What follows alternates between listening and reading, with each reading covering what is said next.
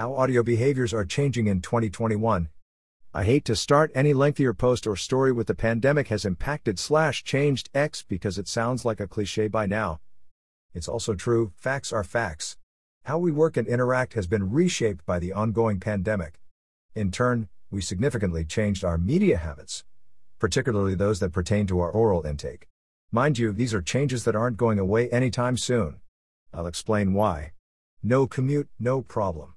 First of all, to say that COVID-19 is single-handedly responsible for this shift would be irresponsible of me. The focus shift to eardrums has been long in the works, driven by the newfound convenience of listening at your behest and evolving tech capabilities. It's just that in 2020, all of it was more pronounced than ever before. Let's start with the commute, one of the favorite listening times. It virtually disappeared overnight, experiencing its own flattening of the curve. After the initial dip where podcasts took the brunt of the damage, it was largely expected to see further dramatic decline in listening.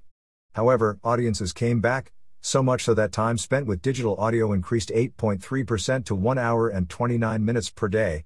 Furthermore, it's expected to increase another 4.8% this year.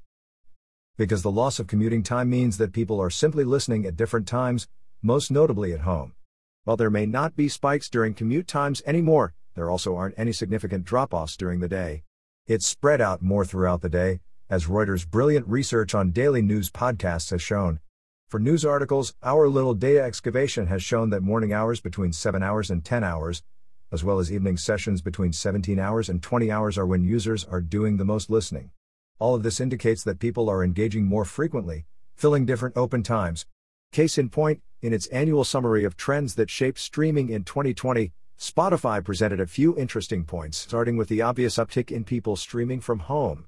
Many did so by way of the topical playlists they created, but there was also a huge increase in the number of people streaming from gaming consoles. Apart from ripping and tearing through Demons in Doom Eternal or revisiting the 90s nostalgia with Tony Hawk's Pro Skater, people found time to listen to their favorite artists and podcasts via the same device. Going forward, commute times will eventually return, fingers crossed for soon, which may again shift some of the listening to pre-pandemic times, but only slightly. Flexible work schedules will stick for the foreseeable future, meaning there will be more interweaving of work and play during work hours. Also, let's not forget that most new cars, where a lot of listening happens or used to happen, will have internet connections, making access to audio content easier and quicker. With the car as an entertainment platform concept further developing, there are more opportunities to reach audiences outside of the traditional prime time, as well as more flexibility to create and maintain close relationships. This means more varied content, which should help slightly increase audio consumption behind the wheel. People are finding out audio content is multi-purpose and healing. Another factor that needs to be considered is the general sentiment we felt all those months ago when lockdowns and quarantines kicked in. Suddenly, the world became this bleak, depressing place in no small part thanks to the media coverage. You can take only so much negative news and emotional beating.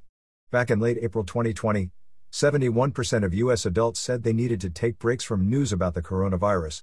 Mind you, that was barely 2 full months when the outbreak officially started in the country. So, people needed breaks every once in a while and they found it in audio, along with streaming video and gaming. For example, the Spoken Word Audio Report revealed that the share of time spent listening to spoken word audio in the U.S. has increased 8% in 2020. The report also shows a fascinating array of reasons why people listen to more spoken word audio than ever before. Just look at that slide. Multitasking benefits and high convenience are obvious, but I was pleasantly surprised to discover that listeners also place personal growth and the ability to improve mental health high up on the list to tune in regularly. The possibility to better oneself, get motivated and encouraged, or simply absorb some positivity are among the most surprising perceptions that audio, spoken word, in particular, has on listeners. It's being increasingly perceived as a means to escape the negativity and current events, as well as a way to navigate life's problems and feel less lonely. 2020 was also full of discovery as according to Spotify, more and more people in the 18 to 24 age group listened to podcasts for the first time in 2020. Simply put, people are finding out it's worth their time to listen, especially since there's so much content in virtually any imaginable format that suits even the pickiest of listeners. That's part of the reason why audio-only fitness apps are growing in popularity. Staring at a screen after a day of staring at a screen, for most of us, is probably the last conscious thing anyone wants. Screen saturation and Zoom fatigue are real, so audio adds that much-needed dash of creativity when it comes to working out, meditating, doing yoga, and else. Case in point, Apple's recent launch of an audio walking experience which maximizes the medium's portability and ultimately convenience.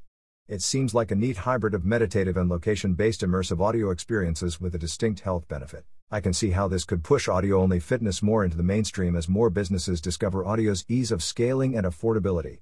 And as a runner and an avid meditation buff, I can totally picture myself going for a product like this. Speaking of audio only, audio is the future of social media. I'm pretty sure it's not the first nor is it the last time you'll read and hear that sentence. As everyone's favorite argument, Clubhouse is the example of hype surrounding the audio-only approach to social media. Very few things, if anything, can replace or mimic the intimacy of the spoken word. Audio messaging has been around for years, which acted as a springboard for this new wave of hip audio apps such as Clubhouse, Cappuccino, and other audio-first upstarts.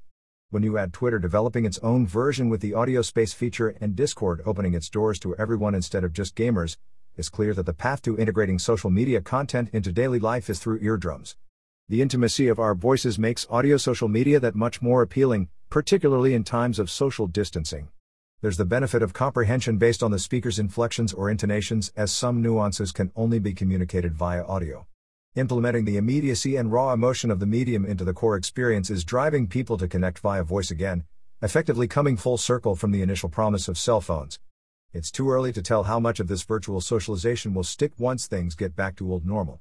However, the proof that audio format is the next frontier is not just in social media, though, it's in media in general.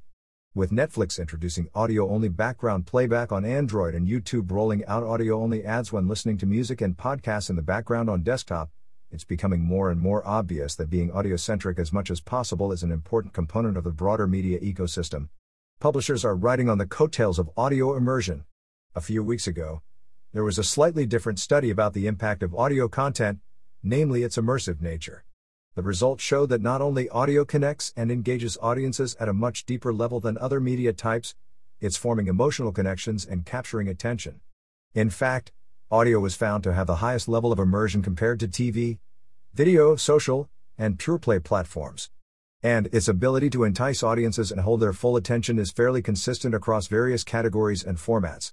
There was another important discovery in the study: people are inspired to take action through a sense of community and belonging. In other words, there's indication that local content and hosts enjoy the highest consumer engagement level. This engagement builds emotion, attention, and recall, empowering listeners to act based on ads and recommendations. Looking at a broader scale, these new media habits and changing information needs have transformed publishers' business models. Loyalty is a scarce but extremely valuable commodity for publishers. Hence, publishers who have adapted are now reporting audio and specific products as key drivers of subscription growth. To borrow a line from the above article, the number of cases for how audio fits in with media companies' subscription businesses is growing. Simply put, readers/listeners are paying for news to be delivered via eardrums. Listening is super easy to integrate into other experiences, and its high immersion represents a great model to convey a few topical pieces of news and analysis each day. For instance, if the publishing industry is able to capitalize on this audience behavior now, subscriptions could be the easy way out of the pandemic-fueled slump caused by diminished ad revenue. They could also be a sustainable way forward, all because audio delivers highly personal user experiences and reliable results for brands. Final thoughts. To capitalize on the ongoing audio renaissance and this audio-first behavior, an audio strategy of some sorts is required. In this rapidly progressing space, there is no right or wrong answer about the proper format or correct length. The key is to put a strong emphasis on audience needs and adapt to their shifting listening habits. And despite what many are wondering, a lot of the changes in our media diet will remain for the time being, audio included. By now, it should be clear that audio is more than able to engage people in deeper ways, perhaps even more than digital media has traditionally been able to. I often catch myself thinking how I browse most websites for a very short time, but have no problem listening to their audio versions for 5 to 10 minutes or longer for podcasts. The way I see it, there are two huge parts of COVID-19's legacy, so to speak. One is the accelerated shift to digital audio, where more people are embracing listening as either a complementary or dominant way of obtaining information. The other is an opportunity for fresh narratives to take advantage of this audio-friendly environment where other media players can't or haven't yet done so. It's a brave new digital world out there, and how publishers anticipate and respond to current content needs, but also when the pandemic hopefully ends, is what will largely define them in the long run. Make sure you're following me on Twitter for ongoing updates, tips, and industry takeaways.